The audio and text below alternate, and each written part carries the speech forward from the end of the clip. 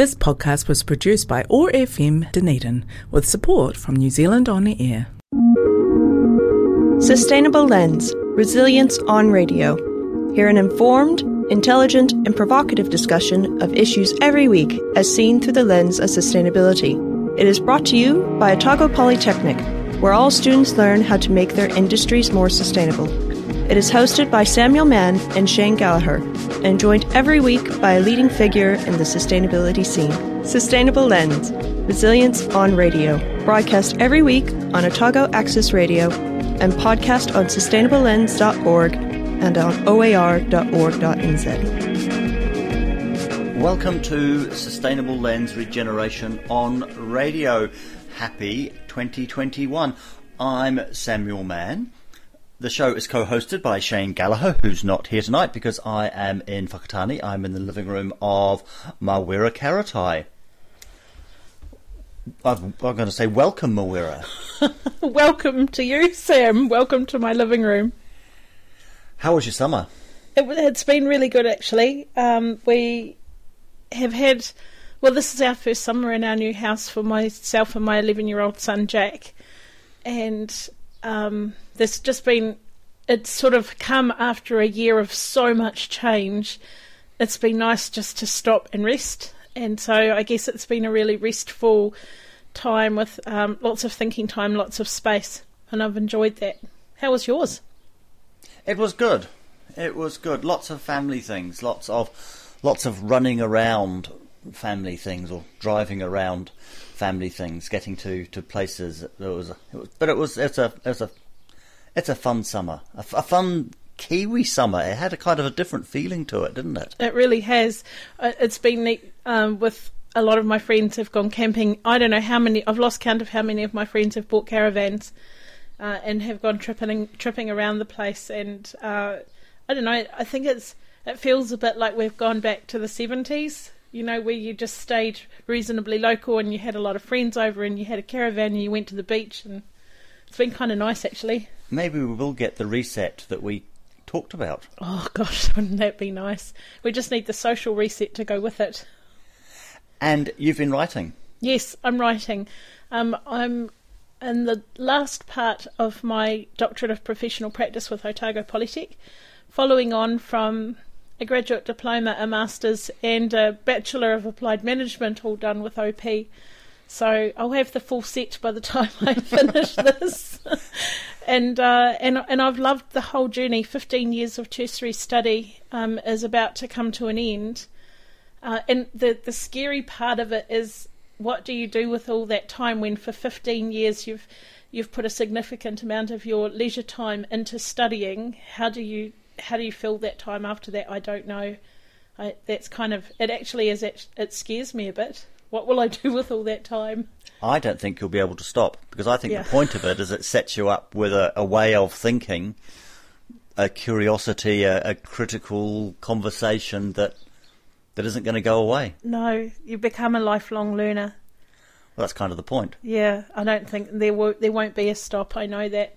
It's funny, I was having a coffee with a friend of mine this morning, and she said the weird thing for her has been talking to me over these last 3 years, and she thought that I was lost and that I didn't know what I was writing about, and she was worried that I kept changing my mind.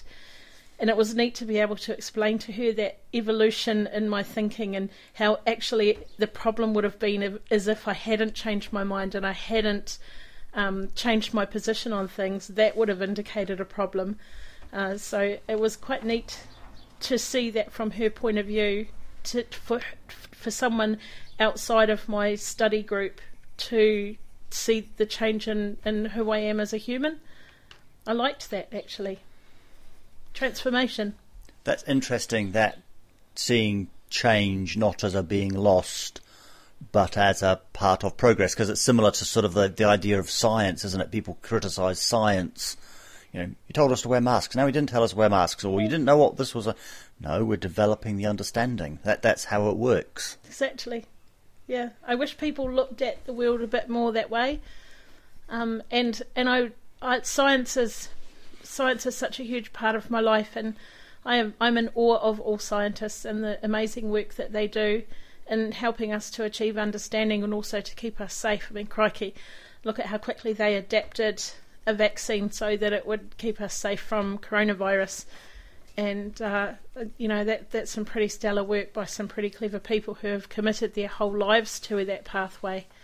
And we should be inspired by that commitment they've made. And I love that science is not finite. And I often think that if science asks why and challenges and challenges and challenges, and as soon as we stop challenging, then we have indoctrination, I think. So, yeah, there's a line where we stop challenging. Well, that means we've become indoctrinated into a way of thinking, and maybe we stop growing, and maybe that's when ideas become unsafe, when it's no longer okay to question. But how do we explain to people the limits of that questioning? We want people to take the vaccine. We do. So we want people to be critical, but we don't want people to be critical in is it an irrational way? Yeah, that's education. So absolutely we should be critical, and there's no doubt in my mind that this vaccine is safe, but I know that because I educated myself on it and I understood it, and I didn't educate myself by Facebook meme. I educated myself by actually reading some of the research that's been done and actually learning how vaccines work. And so rather than, it's really easy to mock people who have that position of just questioning for the sake of questioning, and I'm seeing that a lot at the moment in some of my networks. But instead what we should be doing is teaching those people how to think critically, how to disseminate, how to properly investigate, and give them the skills that they need to be able to understand, so that when they're questioning, it's to grow their understanding, not to put them more into the indoctrination space. I am going to take the first of your music choices. 4 Non-Blondes, What's Going On? Why this one? I think it's just one of those songs that you need to play really loud, and it's just I find it to be a super energising song.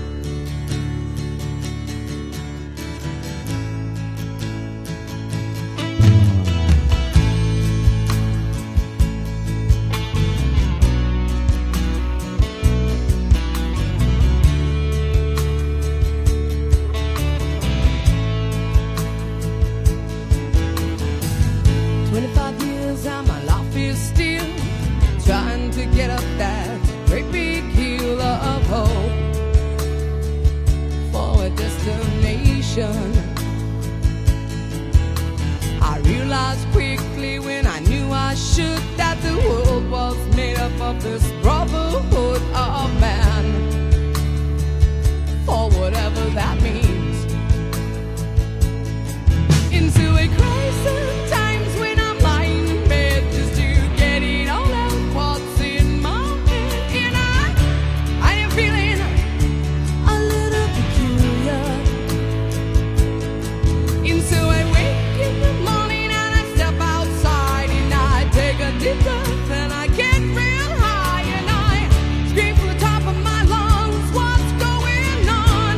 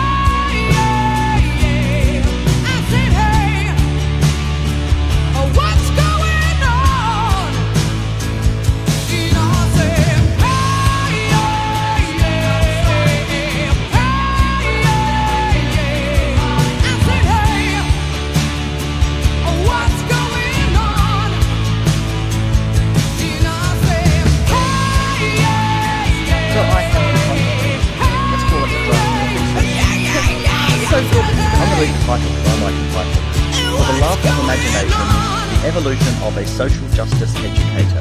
I'd buy that book. You've got to write this book. I feel like I've written it in blood for the last 30 or 40 years. Okay, so walk me through the title. Okay, so I'm a social justice educator, and that's been my pathway for all my life, I suppose. If I look at all the jobs that I do in our community, that definitely my professional practice is summed up in that title. And my work started off being the applied model of unconditional positive regard, which was a model of professional practice that was quite common in psychology in sort of the 1980s. And you, Sam, made me dig deep into that to see what the components of it were, what actually makes unconditional positive regard work. And what I came up with was choice as being a main part of it, because without choice, if you don't have the ability to make real choice, then how can you make the choice to have regard for somebody? And the other part of that was empathy, because you actually have to give a damn. And if you don't give a damn, then you're never going to care about having positive regard for someone. And I was pretty happy with that. And you said to me, okay, so what's the thing that makes both of those work? And it took a while and a lot of thinking. And I actually came to the most simple of ideas, which is imagination. And without imagination, we can't make enduring choice. Life happens to us, I think, if we can't make choices.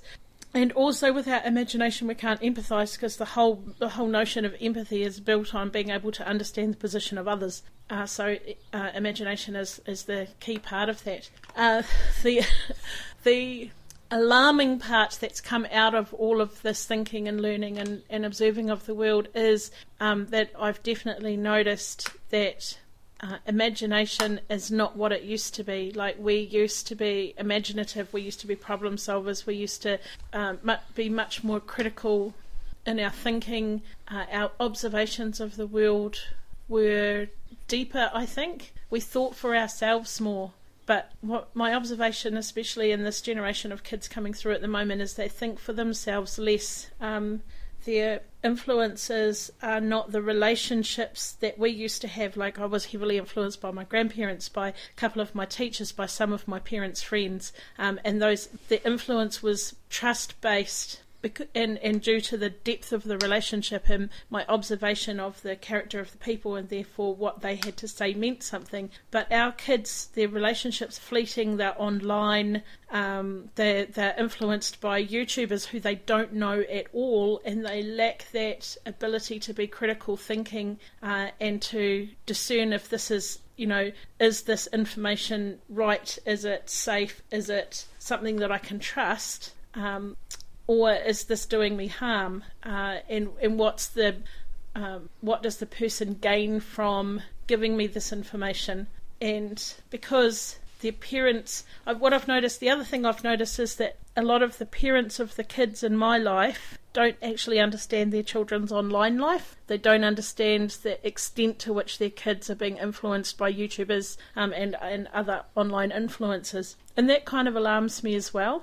There's a lot to be worried about at the moment, actually, Sam. But it's not just railing against the internet, against social media, because there are lots of good things that come from that.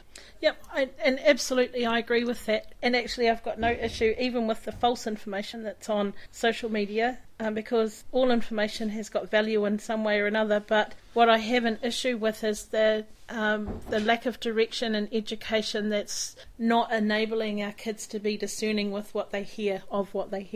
That's what my biggest issue is that our kids are receiving information and they have no discernment. They will regurgitate information immediately and state it as fact. We're not teaching them how to research properly. We're not teaching them how to think things through in a critical way. But aren't we teaching them information literacy as part of school? Yep, I think we are, but for example, the other day I was sitting in my son's classroom and all of the kids had done something called a passion project, and I was sitting there looking at Jack's passion project and reading the information that he'd presented on Japanese cars. He loves 1980s Japanese cars, and I said to him, "Where did you get the information from?" And he said, "From the internet." And I said, "Where from the internet?" And he said, I don't know. And I said to him, so if you don't know, now I don't know, that's two of us who have now got this information. If we could share these as facts, but how do we know that that's accurate information? How can we go back and check it if you haven't provided, the information on where you got it from? And so these are 11-year-olds going into intermediate in a digital age who don't understand how to reference. That bothers me. I think as soon as we start telling kids to go to the internet for information, we also need to teach them about referencing side by side with that. You talked about the need for people to give a damn. Yes. Why do you give a damn? Oh, there's a question. I don't think, that's like asking a centipede how it walks. It's just how it does things. I give a damn because I do. I don't know how not to. I've never actually asked myself, why do I give a damn? I actually don't know. It's just who I am as a human. There's a section in your thesis that says motivation. You have to write something there. Oh. My motivation is, I think, to sound an alarm a little bit, and also to provide a way forward for people. I've got this plan that I've had for the last 15 years. So 15 years ago I entered into tertiary education because I had gone to a local school and asked them if I could start a little program in the school called What Do You Want to Be When You Grow Up? And they said to me, you have to go to the ministry. So I went to the ministry and they said, what's your PhD? And I don't have one. What's your master's? Don't have one. I don't even have a degree at that point. So I entered tertiary education with a view to getting a doctorate so that I could then go back to the ministry and say, okay, I've got the piece of paper you wanted, now I'd like to run this program. And the point of the program back then, even before we had mass screen addiction and all the other problems that we have now with information overload, I guess, in a sense, and a lot of family disconnection and family dysfunction, the point was to run this program and teach kids how to think themselves into a future. And I couldn't do that then, and now I hope that I will be able to, and I hope that from that will come the sort of maybe a change to the problems that we're having in our community right now. So that's my motivation. The notion of a tree is important. Yep. Because we talk about whakapapa. In terms of people's family history, but also their own personal career history can be seen in that way. I also like the story, or the tree whose name I've forgotten. Oh, Takitakiro, the Millennium Tree, is a 2,500-year-old puriri tree that's located in the Hukataya Domain, about 40 minutes east of here. It's a beautiful place. Last time Sam was up here, I took him for a drive out there and we went to see Takitakiro. Definitely worth entering into a search and having a look at it. And there's a really interesting book that somebody's written about it, isn't there? Yep, there is. So the Millennium Tree book is really neat. It's written in two parts. On the right-hand side page, on the internal page of the book, you'll see the history of the tree. So from a seed that blew on the wind that lay on the ground, and then leaf litter was dropped on top of it, and eventually it started to grow roots, and the roots spread into the ground, and the entire history of the tree's first encounter with humans, how that tree was used by the Whakatohea people to hide the bones of their ancestors, to protect the bones from other tribes they were warring with, all the way through to today. And on the opposite side, on the left side of the page, is what was happening in the world at each of those stages. So 2,500 years ago, the birth of the Buddha, and the different wars that were happening, different stages in human evolution and social evolution, the Black Plague, all of those things that have happened in the world right up until today as well. And those two stories are told side by side in the book, The Millennium Tree. There's something in that dual storytelling, because I wonder if that's your thesis is a compilation of individual stories, individual encounters and experiences, and a sort of a theoretical, academic exploration of that. Yep, how do you see those two things playing together? I think that the academic side of things is it meets a requirement. It adds validity, I suppose, to my work and my position, whereas the stories is real life. These are real life things. Actually, the way I'm going to do it is a fictionalized ethnography, it's called. So taking stories and fictionalizing them so that it protects people and tells stories that others will be able to relate to. And often when we pick up an academic work, we start reading it and our eyes glaze over and we find ourselves sleeping. Wonderful sleeping pills they are, some of them. But I don't want my work to be like that. I'm not that kind of person. I want my work to be approachable. I want it to have value and I want people to be able to relate to it. I don't want to use academic speak. I want it to be readily accessible for everybody. Otherwise, what's the point? And stories are a really good way of engaging people. And so each of your chapters is a story or a collection of stories with a woven through it academic explanation. Yes, that's a perfect description.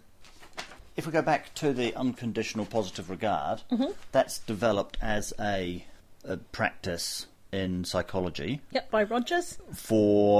As part of working with individuals. And what you're looking at is saying it can be used as a guiding principle. Yeah, well, I think actually if we applied unconditional positive regard more in education and in justice and in health, we would be looking for things that are right with people instead of looking for things that are wrong with them. And at the moment, it feels like humanity is bruised and battered for so many things, particularly here in the Eastern Bay of Plenty, or even the wider Bay of Plenty. Sam and I went for a drive through the centre of Tauranga yesterday, and it was like a ghost town. What had been a thriving, bustling, wonderful city that had everything. Maybe 1 in every 4 shops had someone in them, and the rest were just closed up with newspaper over the windows. And it was really sad, and maybe a reflection of what's happening in that community. But we are bruised. We've had Whakaari and those lives lost. We've had the Edgecombe floods. We've had COVID. We've had the loss of tourism. As a community, we're bruised, and it's really easy to just keep focusing on the negative. And the more negative you feel, the more inclined you are to look for negativity in others. And what I'm saying is actually we need to start really focusing on the positive in each other. When we start doing that, we'll start seeing more positive in our community as well.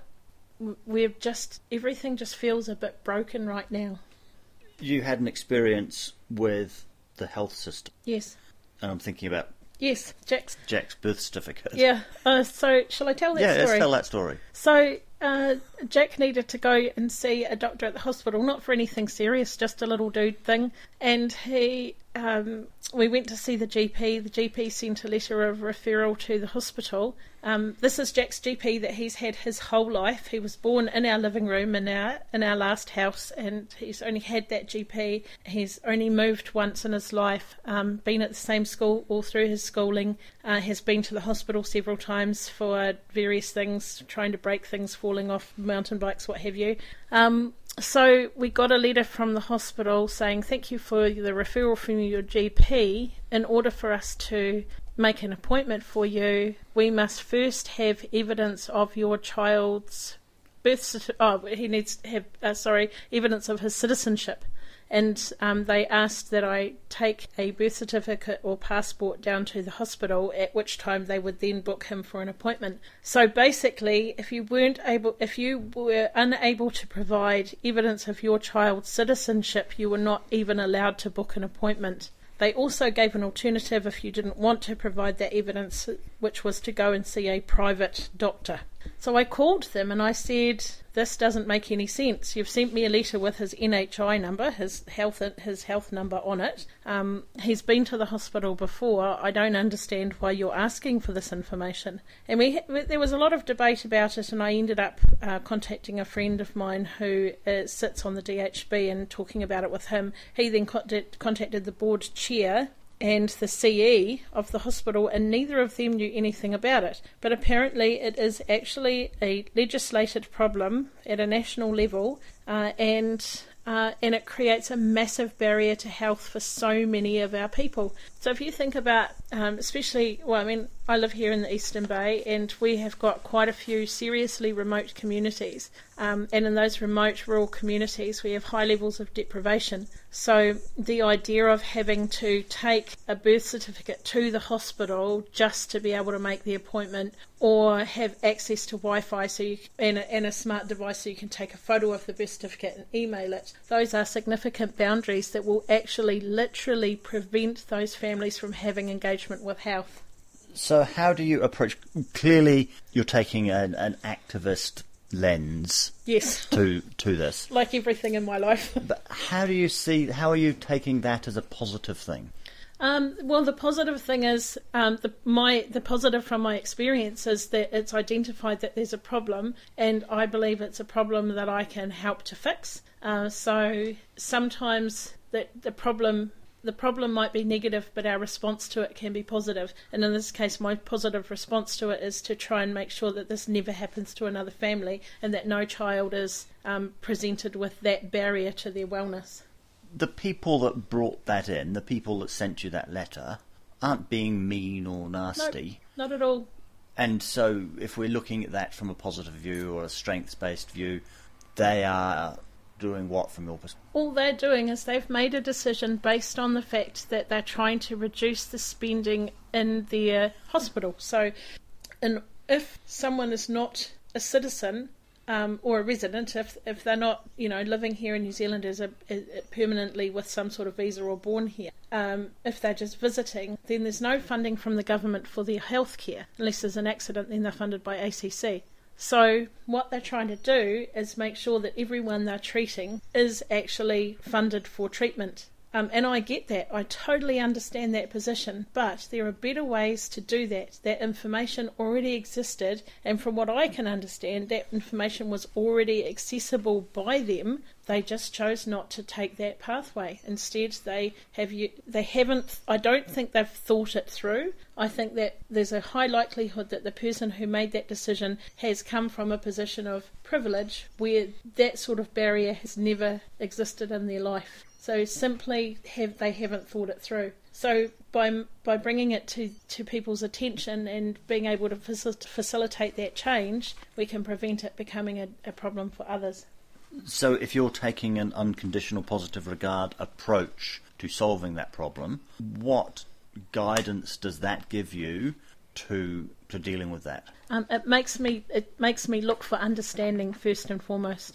What is the problem and how has the problem occurred, and what can be done to fix it? So it actually makes me stop and look. So I could have just gone and rung the media and made it into a big drama without actually gaining any understanding. That wouldn't have been helpful. So what unconditional positive regard does is it ensures that any actions that you take and any reactions that you have are actually helpful and not just creating even more barriers. So the positive in unconditional positive regard. So unconditional positive regard, a big part of your argument is that we can apply that wider than the original bounds of being the counselling couch. Yep.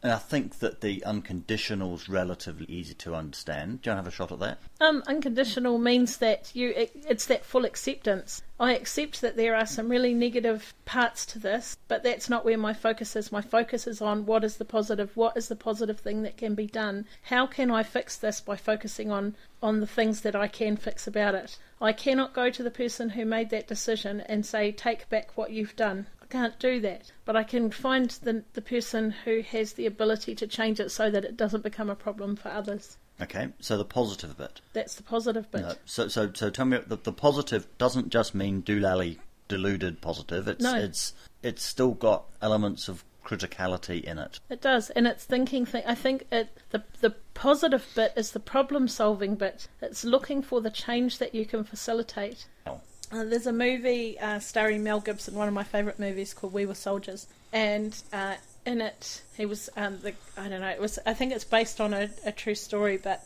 he was training these soldiers to jump out of helicopters during one of the conflicts in Asia, and he said, 3 strikes and you are not out. There is always something else you can do. And I guess I take that approach to problem solving.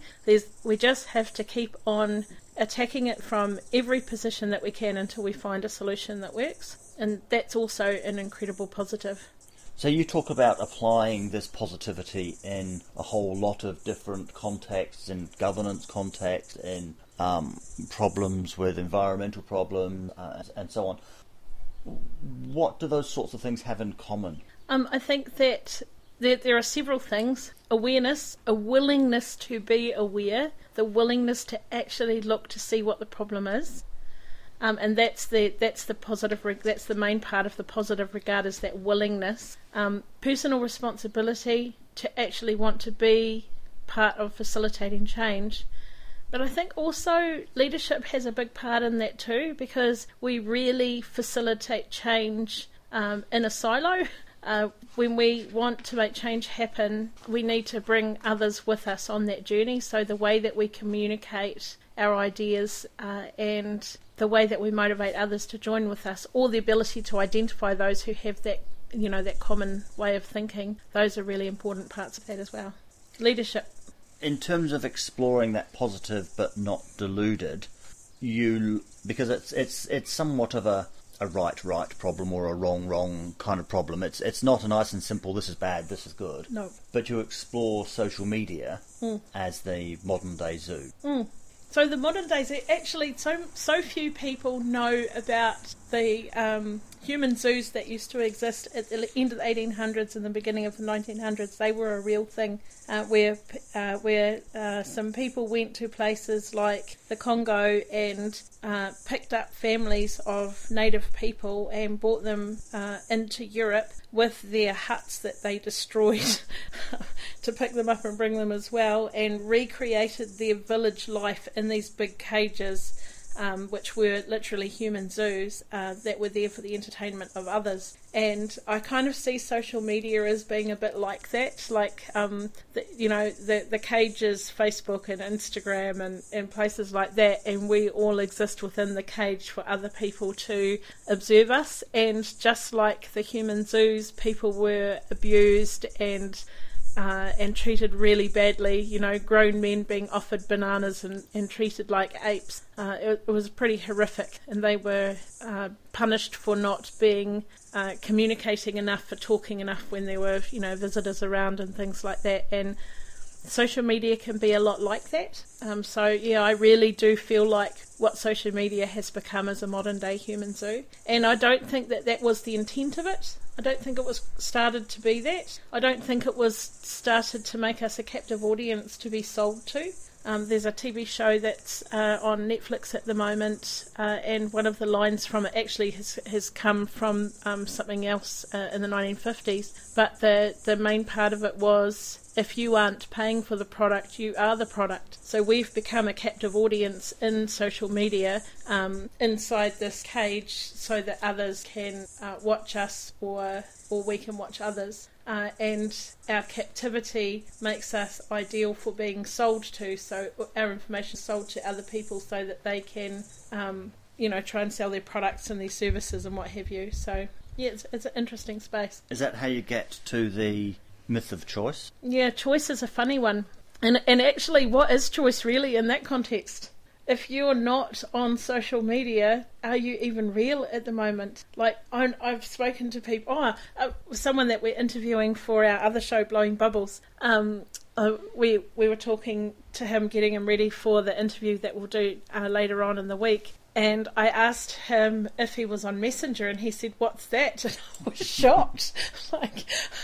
I kind of didn't really expect him to be on Facebook, because of, he's that sort of generation, and he's a farmer, and probably the least likely to be on Facebook, but he's also a politician, so perhaps the most likely. But for him not to know what Messenger was, I actually gasped. But that's our world, isn't it? So you're a social pariah if you're not connected in some way. Like, oh my God, well, how do I speak to you if you're not connected there? Are you even real? So you have a chapter called "Do I Have a Choice Really?" Yeah, do I have a choice really? How do you engage with the world if you're not willing to be in the zoo? You have talked about how a lot of the issues that people get into are an unawareness, I think, of the choices that they have available to them. in order for us to be able to make real choice, we must first be able to think ourselves into a future. So, and that future might be a minute from now, it might be 10 years from now, but that is a skill that we learn. It's not a thing that we're born with. And if nobody's modelled... okay, so we're really good. Like, look at this from a social level. The last time you read the newspaper or an article online where somebody had done something really bad and they were going through the court process, and you thought to yourself, well, they had a choice to do that. My question is, did they actually really have a choice? And I think that if you actually delved into the past of that person, it's highly likely that life just happened to them and they were never taught those basic skills on how to make real choice in their lives. Real choice is you being able to position yourself where you are right at this moment and think about what your life will be like in 5 minutes or 10 minutes or whenever. And I think that if people realised just how uncommon that's becoming, the ability to do that they would be really concerned, or should be. But is being in a position to make choice a position of privilege? It is. It's becoming that way. What used to be just very normal in our lives is actually becoming a position of privilege. I mean, certainly the choice about whether or not we go on a cruise in the Caribbean is a choice that's not available to everybody. Do people have a choice? So is your argument that everybody has a choice even if they don't? You only have a choice if you understand that you do. Yeah. That's sort of similar to Well-being's argument that if you have to be empowered, then you're not empowered. Yes, exactly. Yeah, and it shouldn't be that way, because if you think about how life was for us as kids, if you go back to our generation and we were 11 years old, we actually had choices. We had far more choices than our kids do now. But the world has changed so much. Okay, so think about, here's a really easy way to illustrate it. You are playing a game online, or, a computer game or an Xbox game or any other game, playing some sort of digital game. And you get to choose if you're going to go this way or that way. But actually, is that really your choice? All of that has been predetermined by the person who wrote the game. It is not your choice. And then, if you go this way, someone's going to be there with a gun, and if you go this way, someone's going to be there with a prize. So the outcome of that decision that you think you've made is also predetermined by somebody else. None of that gives you any control over the reality. And so that's become quite reflective of real life. Our kids, and the more our kids spend time in that digital space, the more that becomes their normal. And that bothers me too, it troubles me. And the other side of that positivity, or is it the receptiveness to positivity? You can tell me I'm wrong on that one. Is empathy. Yeah, empathy.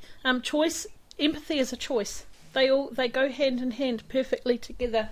And so empathy requires you to put yourself in the position where you can view or experience something from someone else's position. But first you must be willing to do that.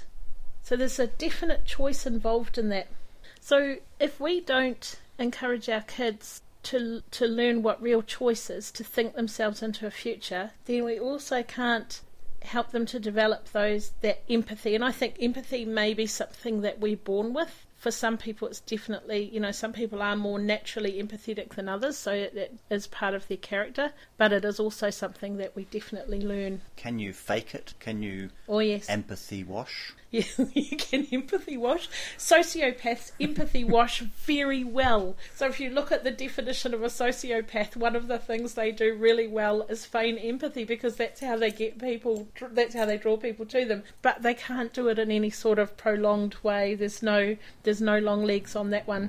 So then they will draw people to them. It's a problem with a sociopath, why they're so terrible in relationships, because they'll draw people to them with their amazing empathy, and then they can't maintain it, and then they can sometimes become abusive. So choice and empathy come together. Yes. In imagination. In Hooray! imagination. Imagination. Imagine that. You've got lots of cases of the absence of imagination, but taking your own advice, we're taking a positive aspect view to this. What do we do about it? Oh, it's easy. We just have to teach people how to think. But it's difficult to teach people who are adults, but it's really easy to teach kids how to think in an imaginative way. And one of the simple things that we can do, if we give me a group of 3 and 4 year olds and paper and some pens, and I'll show you how to do that. It's easy. Sitting and say, what do you want to be when you get big? And they will want to be the most fanciful, amazing things, or they'll want to be the most mundane things, but that none of that matters. And have them draw it. And what's your life going to be like? What sort of car are you going to drive in? Are you going to have a motorcycle or a rocket ship? Are you going to sail a ship to work? Are you going to swing through the trees? Tell me about your life. And have them think their way into that future. That's how we grow imagination. We grow imagination by asking our children those sort of long-term questions and getting them to think about what does it look like. That builds the blocks. But what if they want to be a fire engine or a unicorn? That's fantastic. I'd love that even more. Be a fire engine or a unicorn, be the rocket ship. But they can't be a fire engine. It doesn't matter. It doesn't matter if they can imagine themselves being there. Actually, I know loads of 3 and 4 year old boys who are fire engines all the time. They run around holding a steering wheel going reel, reel, reel while they play. They're fire engines. And actually, if you think about the future of work and the jobs that we're going to lose over the next 30 to 50 years, we need people who want to be a fire engine. We need those kind of thinkers who aren't going to be bound by the rules, because they're the ones who will create the new roles. How do we give people the resilience or the buoyancy to not let life get in the way? Or does life get in the way and we still have to have the choice and the imagination to be able to deal with that? Without choice and imagination, we can't deal with it. And that's an observation that I've made recently as well, is that with COVID, the kids who have got a lower level of a pliable imagination can't see what the future looks like without COVID. They feel stuck in this, the boogeyman under the bed. They're constantly in fear of it. The kids who their imagination is stimulated and developed will pick up on the cues, like there's a thing called a vaccine and that is going to make us all protected from it. The border is closed and that's having an impact on this life, but the border will be open again. The kids with imaginations are always open cues for positive change. They're not as controlled by fear, because they can actually see that things will change. Imagination, it makes people less fearful. I really believe that. And getting back to social media, there's been a huge rise in fear-based stories. Yeah. And so people are still imagining a bad outcome. I think that people who have not had a stimulated imagination, who can't make choice and who struggle with empathy, have negative experiences of life. And so any negative experience that is being projected by somebody else, they just assume that that's going to be the reality, because that's a continuation of the negativity that they live with. Positive people don't generally become indoctrinated into those sorts of ways of thinking. So in practice, you put imagination to use in, you can imagine a solution to this problem, and yes, you can imagine the steps to put that into practice. Yep, you can see a way forward. You see that there's activity happening, and if you have got an imagination, you're also much more inclined to want to look backwards to understand the future. But not to become stuck in the going backward. You're more likely to actually look for answers, because you don't feel like you're standing in quicksand and sinking. So, if we were to go back to your title, 20 pages back to the title, For the Love of Imagination, the Evolution of a Social Justice Educator, where have we arrived? At the solution, which is they stimulate the imaginations of all of our children and teach them how to think themselves into a future. And by doing so, will address the sorts of issues that concern you and social justice. Absolutely. Here's an interesting one. I was listening to Nathan Wallace. It's an old Nathan Wallace article, actually, that I'd sent to a friend who's having that tough conversation with kids going to a party, going to a concert. I can't remember which concert, but It's the first time this group of boys is going away without parental supervision, and so they're having that conversation about safe sex, drugs and alcohol. And I sent her the Nathan Wallace RNZ interview where he said, if we as a society say we are not going to let our kids drink until they're 21, all of the problems we have with alcohol will completely disappear. There will be no family violence that's alcohol-based. There will be no alcohol-based car crashes. There will be no alcohol addiction. All of that will go with that one small decision to make change happen. And he has worked through. If we choose to make it happen, not just that we choose to change the law. No, we have to choose to make it happen. If we choose to change the law, nothing would actually change. Exactly. He says, do not let your children drink under 21. Their brains are being developed. Why are you purposely allowing your children to become brain damaged? Why do that? We spend all of this time and energy and effort growing our children's brains, investing so much into them, only to actually let them destroy it with alcohol. Why do we do that? Why do we make that choice? So we know what the outcome is. We need to choose not to let that happen, but we don't. We've talked about Danella Meadows' leverage point, looking for points of change in a system. What's the biggest lever that you can pull on to make this happen? Do you mean like in terms of teaching our children to be imaginative? Yeah. I mean, it's you can certainly have a massive impact on your own kids. Yep. And the kids that live next door and down the street. Yep.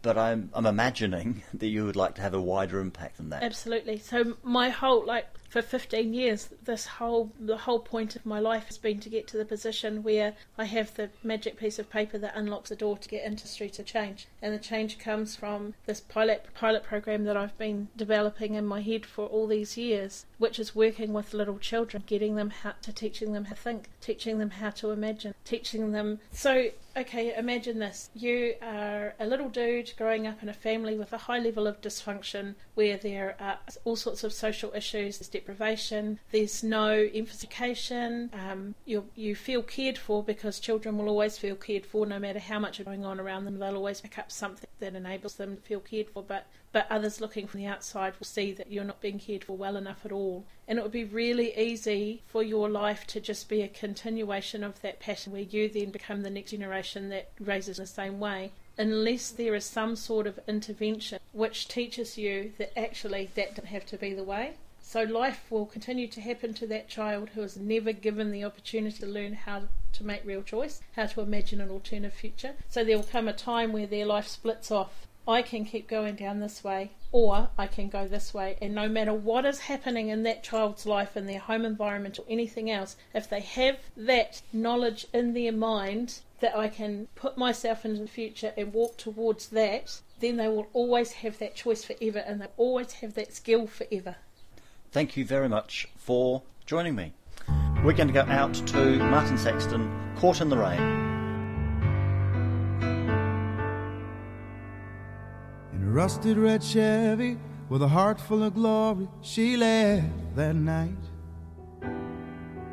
The suitcase at the door open wide, let the cold air come in, and then she asked me for a light. Said she had some old business, or see an old friend, or maybe make a new start. But the words of her reason, they changed with the season, and the truth burned in my heart, and it blew me away, and I thought I'd go crazy. 'Cause I knew even then I was caught.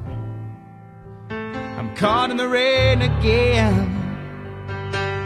Pray to the heavens to defend me. I'm caught in the rain while the same like more rain did they send me. So listen to the wind for the answer. Time hangs heavy on my face. I run from the storm that's on its way till I find there is no place. No person, no thing I can run to, no shelter I can gain from the rain. Yes, I know this time is too late now, 'cause I'm caught in the rain again, and I pray to the heavens to defend me. I'm caught in the rain, why does it seem like more rain that they send me? And they send me, and the rain comes down so silently, and time stands still like it's in front of me, and the years turn to the rain, and the silence kills me.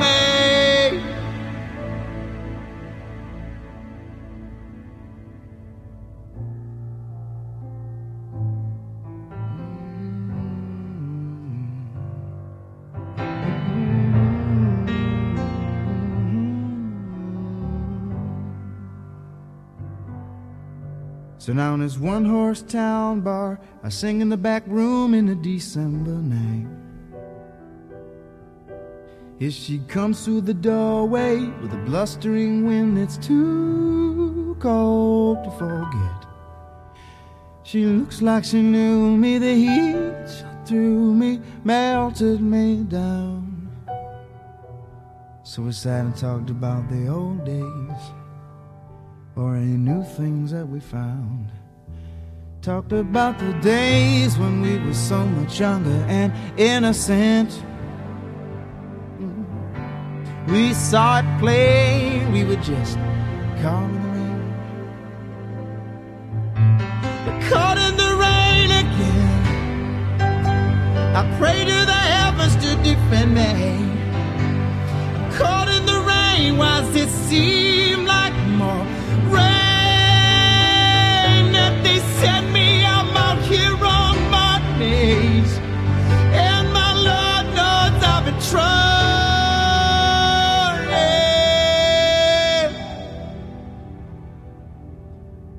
Still I'm caught in the rain on these old fool ideas I'm relying.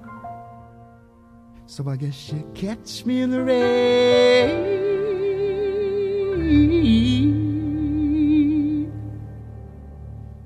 again.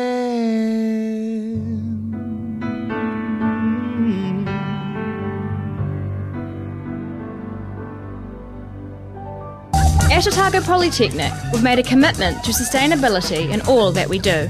High quality, hands-on education is our trademark, and it's delivered with a focus on sustainable practice. We even have a school dedicated to it, our Centre for Sustainable Practice. For more information, check out our website, otagopolytechnic.ac.nz. A bright future is a sustainable future. Otago Polytechnic, proud sponsor of Sustainable Lens. This podcast was produced by OAR FM Dunedin with support from New Zealand On the Air.